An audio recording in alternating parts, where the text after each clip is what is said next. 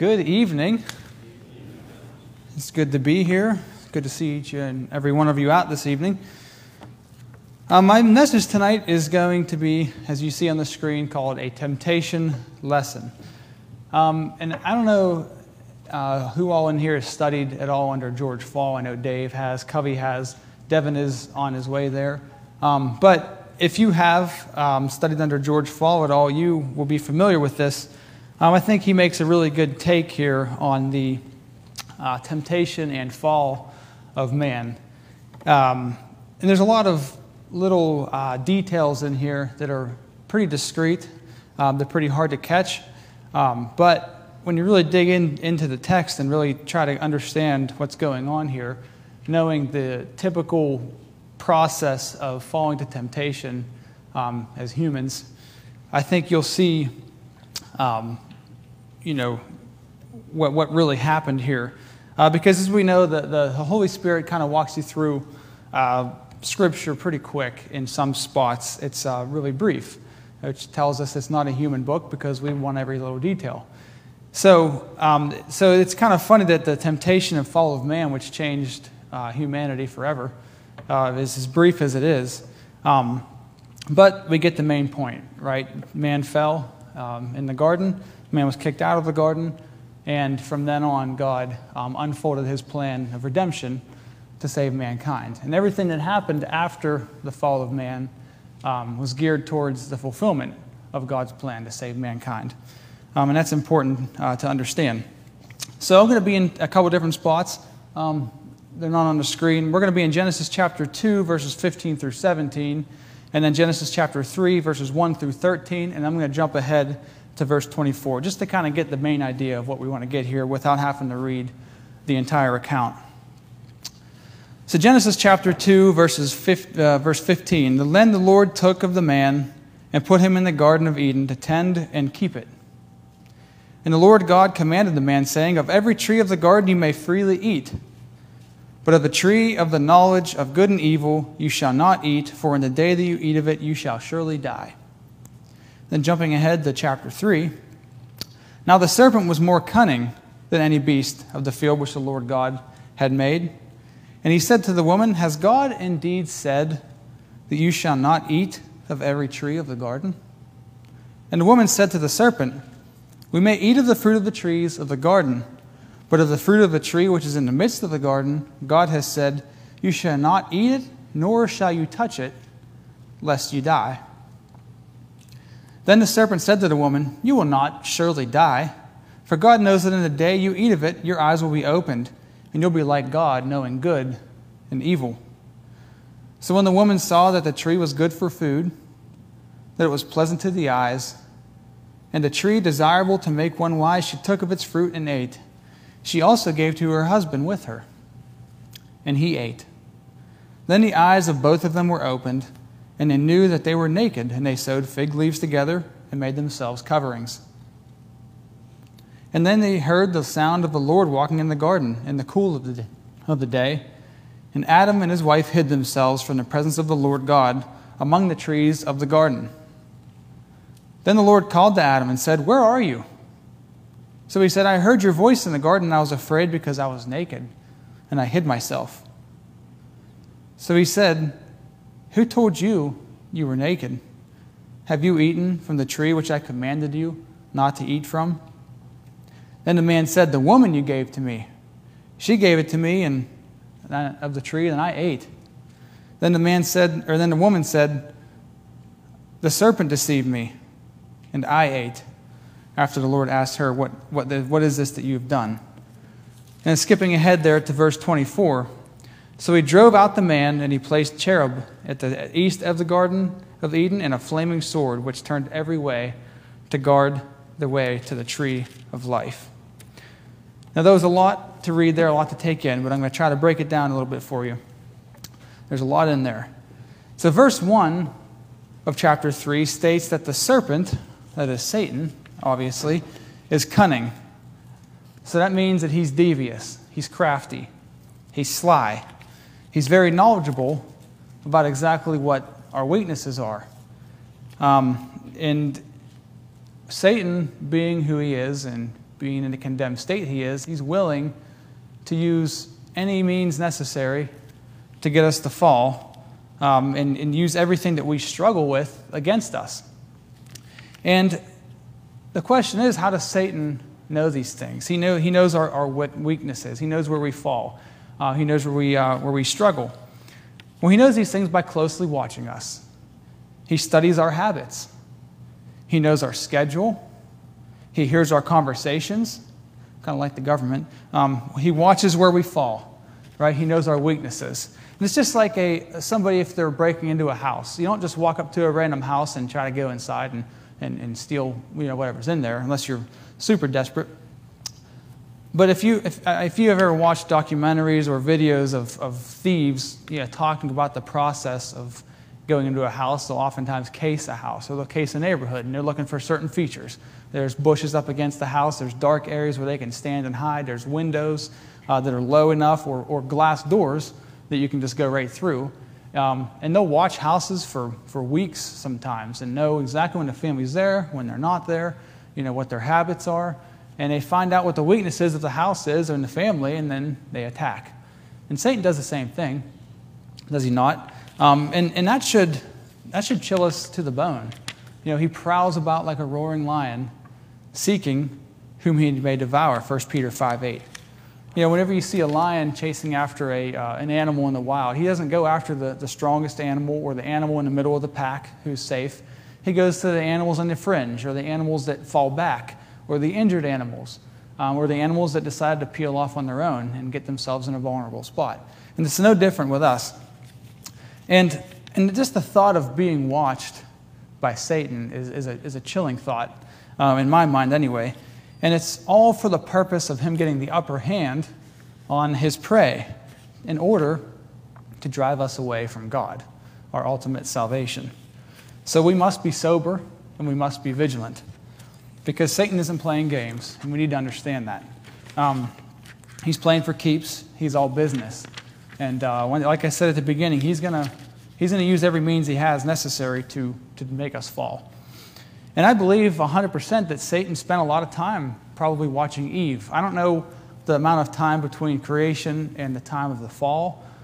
There's a lot of different discussion on what that might have been. Once again, it's not important. But nonetheless, I think that Satan probably watched Eve for a while to find out, how he could get her. And there was a series of events leading up to this. Maybe this isn't their first run-in, and this is just the one that counted. I don't know. I'm just speculating. But I bet he did know. I bet he did know her routine, right? And maybe he could sense that she was curious. He had curious tendencies. We know that she was permitted to eat of every tree in the garden except this one. So what business did she have being by this tree in the first place? She had everything at her disposal. She had liberty to do what she wanted with this one prohibition. So why was she even close to it? Whenever there's something we struggle with or there's a danger, why do we get so close to these dangers? I heard a story one time of a guy who was going to go travel to a foreign country, and it was one of the countries with the steep sheer cliffs with the roadways on the hillside, and he was looking for a driver to drive him around the area there. So he asked a few different people. He said, "How close can you drive to the edge of the hill when we're going down the road?" He goes, "I can drive 2 feet from the edge." He goes, "Okay." So he asked the next guy. He goes, "Well, how close can you drive to the edge?" He goes, "I can get right up to it, 2 inches away from the edge of the cliff." And he goes, "Oh, wow, that's impressive." And he asked the third guy, "How close can you get to the edge?" He goes, "I stay as far away from the edge as I can possibly stay." He goes, "You're my guy, you're hired." And isn't that not the exact situation here? We get as close as we can. This is like a toddler, and they know they're not supposed to touch something. They get so close, they're like, "I'm not sinning. I'm not going against you," and just to see how close they can get. And then they do touch it, and they get burned with the spoon. They get the wrath. And it's once again, there's nothing new under the sun. Things apply across the board. And also, I'd like to ask the question, where was Adam? In verse 6, it says she gave to her husband who was with her. But I kind of find it hard to believe that Adam had no say in this conversation. Maybe he was close by. Maybe he heard some talking, and he came over, and the deed was already done. But I don't think he was there in the moment that Satan was deceiving Eve, because we read in 1 Timothy that Adam did not get deceived. It was Eve who was deceived. So that tells me that Eve had taken care of business already, and Adam came, realized what she had done, and Adam knew the consequences, but he consciously chose to eat of the fruit. He wasn't deceived. And that expressly says that. 1 Timothy 2:14 is where that's at. So that's important to note. And I think, and George, this is kind of what he said. He said, I think that Adam came and said, Eve, I can't live without you. I'll eat the fruit too. And what would have happened if he didn't eat the fruit? I have no idea. I don't know what would happen, but nonetheless, he did. So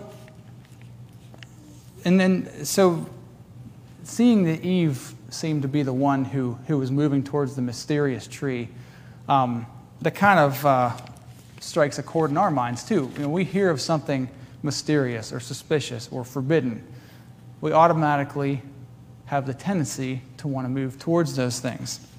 It's kind of like the why not? What am I missing out on? What's going on there? Derek Baker and I were talking a while back about, he goes, if I just wanted to fill pews up with people, he goes, I would go out in the middle of London, Kentucky, where they're at. He goes, I'd put a big billboard that says, do not go to Laurel Chapel Christian Church. He goes, the next week, the whole building will be full of people, because people will be like, oh, let's go there. So good or bad, when people hear about the church, I think they're still going to want to come and check it out. But we like to get close to mysterious things, as close as we can without getting burnt. And I'd just like to look through some of these details here to see what we can learn about how to avoid falling into Satan's traps. So the first thing I'd like to look at, long introduction there, what did Satan do in this situation? Okay, so the last part of verse 1, Satan says, has God indeed said that you shall not eat of every tree of the garden? So Satan starts out by calling the word of God into question. That's his first step in moving in his direction. Has God said? And we need to be careful. We need to guard our hearts when we start hearing God's word beginning to be called into question for its truthfulness, or being taken out of context, trying to say what it doesn't say. And Satan also, he goes about here and secretly overstates God's prohibition to make it sound unfair. Has God said, you shall not eat of every tree of the garden? So in other words, he's saying, did God really say that? Is that the God you serve? What kind of loving God will put such limitations on the creation that he loves so much? We might translate this by saying, your God is so strict. You aren't allowed to do anything. He's just limiting you and not letting you get to your full potential. So you see how Satan starts with the negative. Of all the liberty they had, he starts with the one prohibition that he wanted to hold against them, and in spite of all the freedom that they had. So when you put it, you think about it like this: it's like a parent who tells their kid, you have freedom to do A, B, and C with the exception of D. What's the one thing the kid wants to complain about? The one thing that they can't do, right? You don't let me do anything. I'm not allowed to do anything. You're so strict. My friend's parents will let me do this, right? But what about all the other things that you get to do? We're going to go on vacation this year. We're going to do this. We're going to do that. But there's one thing you're going to complain about. But that's kind of what's going on here. Okay, so second thing that Satan does, he flatly contradicts God's word. You will not surely die. So I think Satan kind of gets Eve off balance with the first series of questions here. And then he kind of tosses in a bold statement here, and that kind of gives Eve all the confidence that she needed to sin. So for the first time ever, as far as we can see, Eve finds herself questioning God and questioning his word and what she thought she knew. And I think that Eve was sincere when she ate of the fruit. I believe that Satan possibly had her at a point where she thought this is a good thing. God would want this for me. It's kind of like the young prophet who God said, as you go back, do not go and eat in any man's house. And the old prophet came out and he said, well, God came to me and told me you can come eat here. And as they went on about their discussion, he went in and ate, and then God had him killed. But he wasn't trying to go against God. He was just he was sincere in what he did, but he was sincerely wrong. And it's very possible that we could be sincerely wrong. There's a lot of people out there who are good, Christian-like people, and they're sincere in what they do, maybe live more faithfully than some members in the Church of Christ, but they're wrong. And that's really what counts. Also, we get faced with these situations that we get ourselves into due to poor judgment. Before we know it, we start to doubt God's word and some of the things that it plainly says. And this is where we get into trouble when we start listening to false doctrine, false teaching. There's a lot of good, teachers out, or good sounding teachers out there that we find ourselves listening to, these denominational preachers. And they just sound so good. They sound so sincere. And, I just can't imagine, the differences that we have versus their doctrine are so, small that I can't see how it matters. And then what happens is we start to call into question basic Bible teachings, like Acts 2:38 or 1 Peter 3:21, that are totally clear. They make perfectly good sense in their plain form, and we'll find ourselves contradicting God's word because we keep listening to these people who professionally guide us away from plain Bible teachings. But this is very easily fixed. Now, Eve didn't have this option as far as having God's word to fight Satan, but she had God's revelation. God told them what he was expected of them. But if you want to fight false teachers and you want to get back to the basics and not be deceived, the best way to do that is to handle Scripture often and with good teachers and maybe good commentaries that we know are sound. And I was attending this biblical citizenship class with an old friend of mine. And, these guys that are on there, they're awesome. They're talking about the Constitution.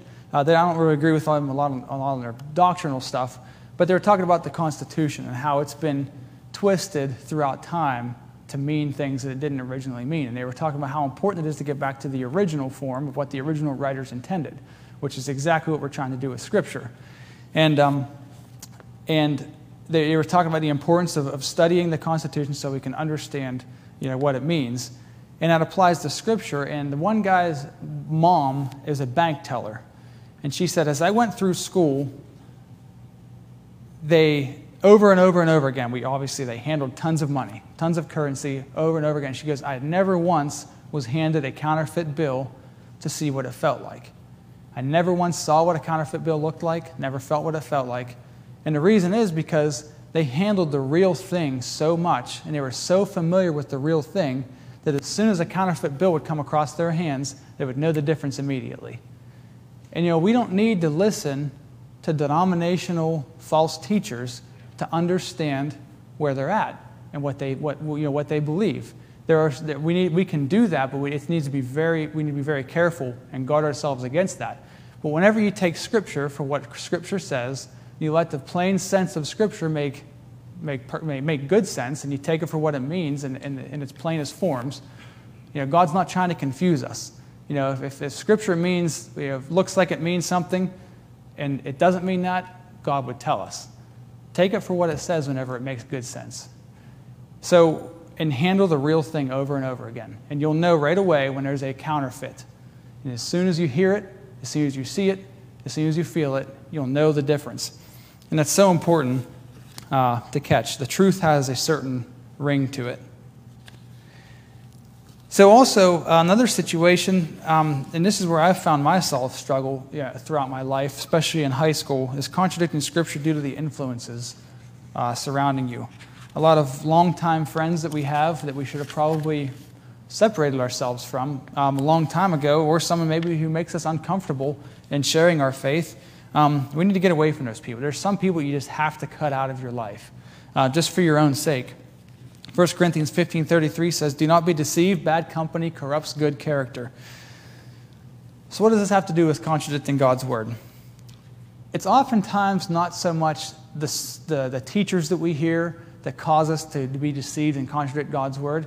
It's oftentimes the inner commotion in our own minds that causes us to rationalize our sin or to just try to keep the peace with the people you're with and just kind of go along with what's being said. And I think that there's a direct correlation between who we're with and how we respond to Scripture.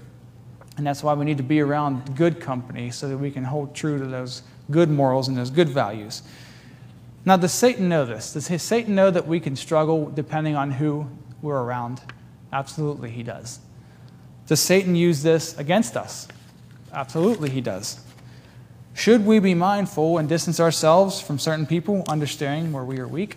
Absolutely. That's very obvious, that's very clear, but we continue to do not that. We are professionals at rationalizing our own sin as it is. So why would we surround ourselves with people who help us to do it more? It doesn't make any sense. And we're never above, no matter who we are, no matter how much time we have in Scripture, we're never above the possibility of contradicting God's Word in our own minds. And Satan can use anything against us. He can attack us at just the right time when we're weak. And we need to be careful. Just like 1 Corinthians 10:12 says, let him who thinks he stands take heed lest he fall. The third thing Satan does is he slanders the very motive of God. He says, God knows that in the day you eat of the fruit, your eyes will be opened and you'll be like God, knowing good and evil. So this is where Satan really makes his attack on God and his goodness. And he really makes Eve think that, I think he made Eve think that maybe this God who created me, who put me in this perfect paradise garden, who gave me freedom to do basically whatever I wanted with the exception of one thing, maybe this God doesn't have my best interest in mind. Maybe God's holding me back from my full potential. Has society not bought into that idea? Society tells us that we should have absolute control. We should be the Lord of our lives. We know what's best for us. And as a result, we can see the society that's been created because of that mindset. So, if you're doubting God's motives for having us here when the world's out there having what they call fun, here's just a few motives of God. This is not an exhaustive list, but here's just a few things that I think do a pretty good job summing up what God wants for us. God gives us these laws so that we can have peace in God's unchanging nature in an ever-changing world, so that we can have joy and contentment in the essentials of life, and so that we can live forever. If you need more than that, I can't help you. That's as good as it gets. And there's more that you could probably add in there, but those three things, I think, generally sum up God's general plan for us. So if you think about it, God put Adam and Eve in the garden. This world was perfectly suited to sustain human life. They did have work obligations, but they weren't restricted by time, and the atmosphere was perfectly suited for human life, so it was comfortable work. It was a joy.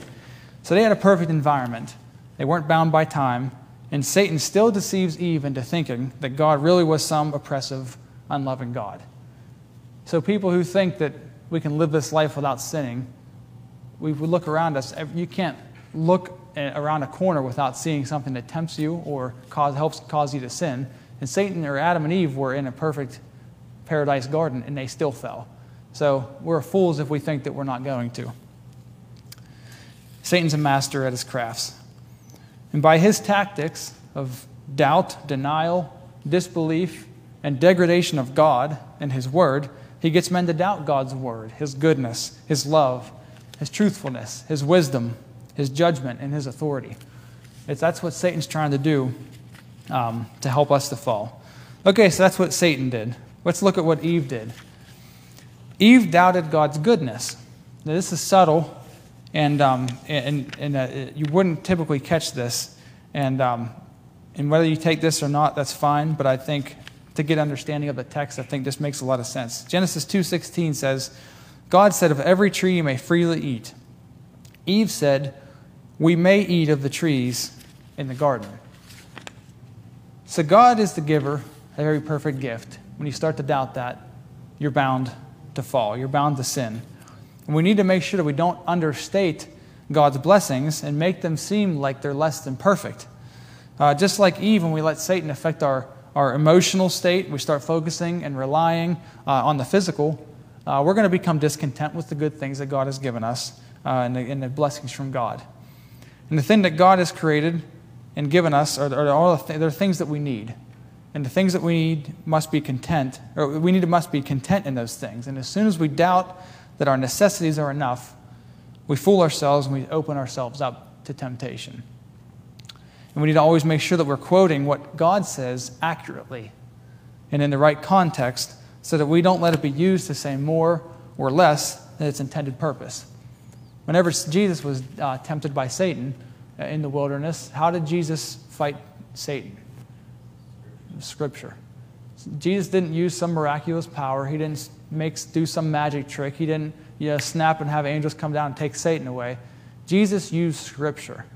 And I think we need to make sure that we keep that in mind. If the Son of God, who is the Word of God, used the Word to fight Satan, we need to do the same thing.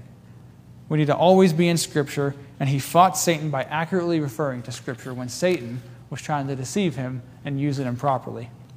So we can see how clear it is and how big of a difference it makes, and we miss just a small detail and the effect that they can have on us. We know a small spark can start a whole forest fire, and I think that's kind of what happened here. Eve also, number 2, overstated God's prohibition. I tried to emphasize this when I read it, but it may not have been caught. God said, "You shall not eat of it." Eve said, "You shall not eat of it, nor shall you touch it." So Eve added to God's command by adding that she shouldn't touch it. Now, should Eve touch the fruit? No. We know that Eve shouldn't touch the fruit. It would be ridiculous to say she could. But I think that there seems to be a negative connotation here with her attitude towards God's prohibition. So, once again, a parent who doesn't let their child go to a certain friend's house. You can go to friend A, B, or C's house, but not friend D. I don't trust their parents. They're not a good influence. Well, you never let me do anything. I can't have any fun. So it's almost as Eve is saying, God said don't what do you say? Don't eat of the fruit. Not only that, I can't even touch the fruit. So we should be careful that we don't get in the habit of looking at God's prohibitions as God trying to hinder us from doing what we want to do. Because we have liberty to do a lot of things in Christ. And the many things that glorify God and bring us the ultimate joy and the ultimate fulfillment are the things that are good for us spiritually, physically, and mentally. So when we look at the people in the world who look like they're having fun, we need to not look at them to see what real joy looks like. Because those people in the world are not free at all. God hasn't unrolled his wrath on them yet, and things look good for them, but they are not free. The people of the world they're slave to their passions, they're slave to their debts, they're slave to the various sins that they're attracted to. When God gives state prohibitions of us on us, we need to not think of these things as things that we don't get to do. Think of them as things that we don't have to do. Because if God isn't who he says he is, if God isn't who he says he was, if he doesn't have our best interest in mind, if we really aren't going to heaven after we die and after this world, this is it, we're of most all men to be pitied. Because I never bought into the idea that, if I'm a Christian and I die and I find out I was wrong, I haven't lost anything. I've lived a good life. The Christian life isn't always a good life, first of all. And other people say, if you're an atheist and you die and you find out Christianity was true, then you're going to hell for eternity. I don't live this life, and I'm not a Christian just in case God's word is true, and just in case God is who he says he is. I live the Christian life because I know it's true, based off of historical facts, historical documents, the confirmed word of God, which has never been disproven. I live this life because I know, without a shadow of a doubt, that after I die, however I die, I know where I'm going. This is not a just-in-case thing that we do. This is a because we know thing. And if you're here just in case you die, so you can go to heaven, just in case this is right, you're here for the wrong reason. And you should probably do some seeking and some learning, because that's the wrong reason to be here. And the Christian life is not always easy. We're hindered from a lot of things that the world is doing. We see the effects that it has on the world, and we know it's wrong, but we're fools. You think the apostles said, just in case this is true. We're going to die on this cross upside down. We're going to get cut in half. We're going to get boiled in oil. You think Jesus was just some man who made up some religion? If we know Jesus was real, historical facts tell us that. I don't think even atheists would deny that there was a man named Jesus who did great things. But if he was not the Son of God, he died for no reason. And he went through a lot of pain for a lie that he knew was a lie. It's an unreasonable thing to think. So don't think that this is just in case. This is because we know. And God's prohibitions are to be good for us. They're to be a blessing to us. Next thing Eve did is Eve doubted God's judgment. This is really interesting. God said, if you eat of this tree, you will surely die. Eve said, we are not to eat from the tree lest we die. So if you look, and George said this, and I looked it up just to see. I didn't doubt him, but I just wanted to see for myself. In the Strong's Concordance, that word for lest is peradventure. So Eve said, peradventure we die. So in other words, that word peradventure means perhaps. We might die. It's possible that we die. So if we doubt God's judgment, if we understate his penalty like Eve did, what it's going to do is that's going to embolden us to sin. And then we're going to think that the penalty really isn't that bad. You know, if a toddler gets away with something over and over again and they realize that the penalty isn't really that bad and it's worth going through the pain that they go through, they're going to keep doing it, and it's going to embolden them to do it more. If we doubt that if we sin against God, or if we don't live this life as faithfully as we know how, and if we're not in Christ, if we doubt that God's going to send us to hell for going against him, we fool ourselves, and we're going to be emboldened to sin. If you continue in your sin, expecting God's grace to keep covering you, you're in great danger. The wages of sin is death, Romans 6:23. So don't use God's grace that we received as a license to sin. It's not going to work, because God takes it very personally when you use his grace, given to us by the shedding of his own Son's blood, by the way, as a free pass to sin. Because when you do that, you're trampling the Son of God underfoot. And he does not take that lightly. If you read the Romans chapter 6, you can see what Paul had to say about how when we're in Christ, we are dead to sin and we are alive to Christ. We are not to use God's grace as a license to sin. We cannot understate the penalty of eternal hell. God is perfectly just. He's perfectly holy. And the righteousness of God and the wrath of God will catch every man. Just like Roger Chambers said, it'll either catch you at the cross when you're baptized into Christ and you die with Christ in baptism, or it'll catch you at judgment when you die in your sin. And you don't want to catch God's wrath in your sin. You want to catch God's wrath at the cross and baptism. So don't think God's letting you slide without punishment for your wrongdoing. You either repent or you perish. So we need to make sure that we don't doubt God's judgment. If you do, you'll begin to rationalize sin, and you'll deceive yourself and the others who don't know any better, all the way down to ultimate destruction. And you will be held accountable by Almighty God. So in conclusion, I'm sure you've all heard in 1 John 2:16, it says, all that is in the world, the lust of the flesh, the lust of the eyes, the pride of life, is not of the Father, but of the world. This is number one cause of sin, probably either a combination of these three or either one of the three. I think Covey mentioned this a few weeks ago. So let's compare that to Eve's situation. Eve saw, that was the lust of the eye. She ate, that was the lust of the flesh. And she believed that she would be as gods, the pride of life. So she fulfilled all three of them. And the 4 steps to successful temptation is the outward object of attraction, that's the physical. The inward commotion of the mind, that's the delusion. The increase in the triumph of desire, discontentment for what God has already blessed you with. And the objective attained with sin. So there's a progression here that leads to sin. And I had mentioned this earlier. So just go, and this is directly from my summit work that George had in the book there. It says, when you find yourself listening to God's word being questioned or used improperly, his truthfulness denied, his motives slandered, and you feel yourself disparaging your privileges, that's making the privileges that God gave you seem like they don't matter, exaggerating your prohibitions, and depreciating your penalty, and you begin to think in your mind how beautiful it is to your eye, how good it would be, or how wonderful it would be, and feel how good it would feel for your flesh, and how greatly admired you would be, which leads you to begin doubting God's word, his goodness, his love, his truthfulness, his wisdom, his authority, and his judgment. Flee. You need to run away from those situations, because if you don't, you'll end up like Eve. You'll sin. You'll bring others into your sin. You won't desire God's presence. You'll try to cover your sin. You'll lie. You'll blame others for your sin. You'll be ashamed of your sin. You'll suffer the consequences of your sin. And ultimately, you'll be separated from God. Satan's real. Satan's serious. He wants your soul and my soul to burn with him in hell's fire.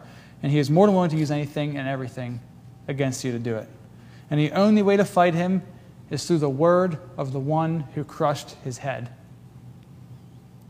and knowing how to rightly divide it. We need to be just as diligent or more diligent in God's work as Satan is in his, because eternity hangs in the balance. Who are you going to follow? Maybe you don't know where you'd spend eternity. Maybe you're sitting here thinking that sounds like this scares me, this worries me. I don't know if I'm going to be in hell's fire or if I'm going to be in heaven when I die. There's hope, luckily. 1 John 5:13 says, "These things I have written to you, to those who believe in the name of the Son of God, that you may know that you have eternal life, and you may continue to believe in the name of the Son of God." So we can know. There's a way to know. John 8:24, "If you don't believe that I am he, you'll die in your sins." I guess we must believe. Luke 13:3 says, "You either repent or you perish." That's black and white. Matthew 10:32, "If you confess me before men, I will confess you before my Father in heaven." 2 Corinthians 5:21. This is a clear, concise summary of the gospel. The gospel is what saves us. "God made him who knew no sin to be sin for us, that we might become the righteousness of God in him." So God chose to see Christ on the cross as our sin, so that when he looked at us, he would see his righteous Son instead of our sinful self. That's only if you are in Christ. So God sees us as absolutely righteous when we're in Christ. So how do we get in to Christ? Galatians 3:27, "For as many of you have been baptized into Christ, have put on Christ." When you put on a coat or you put on a jacket, you are in that jacket. When you put on Christ, you are in Christ. And that's the only place we can be in order to be saved. And according to the Scripture, baptism is where that happens. The cross is where Jesus Christ made it possible to be saved, and baptism is a picture of that happening at the cross. The death, burial, and the resurrection. When you've made that decision, it's important to remember that you've made a commitment. And that commitment is not to be taken lightly. You must be faithful unto death. And then you'll receive the crown of life. If you want to get in on the gospel, if you want to get in on salvation, now is a good time to do that. If you need more answers, if you have questions, don't leave here without getting those answered, because this is a heaven or hell situation. This is a life or death, and eternity hangs in the balance. And eternity is a long time.